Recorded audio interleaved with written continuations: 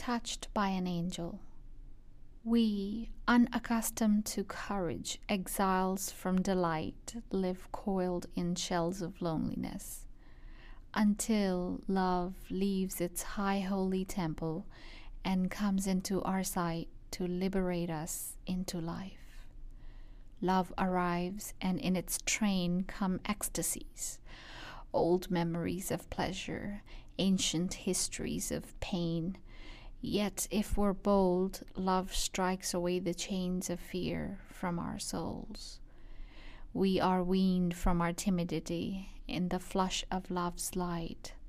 We dare be brave, and suddenly we see that love costs all we are and will ever be. Yet it is only love which sets us free.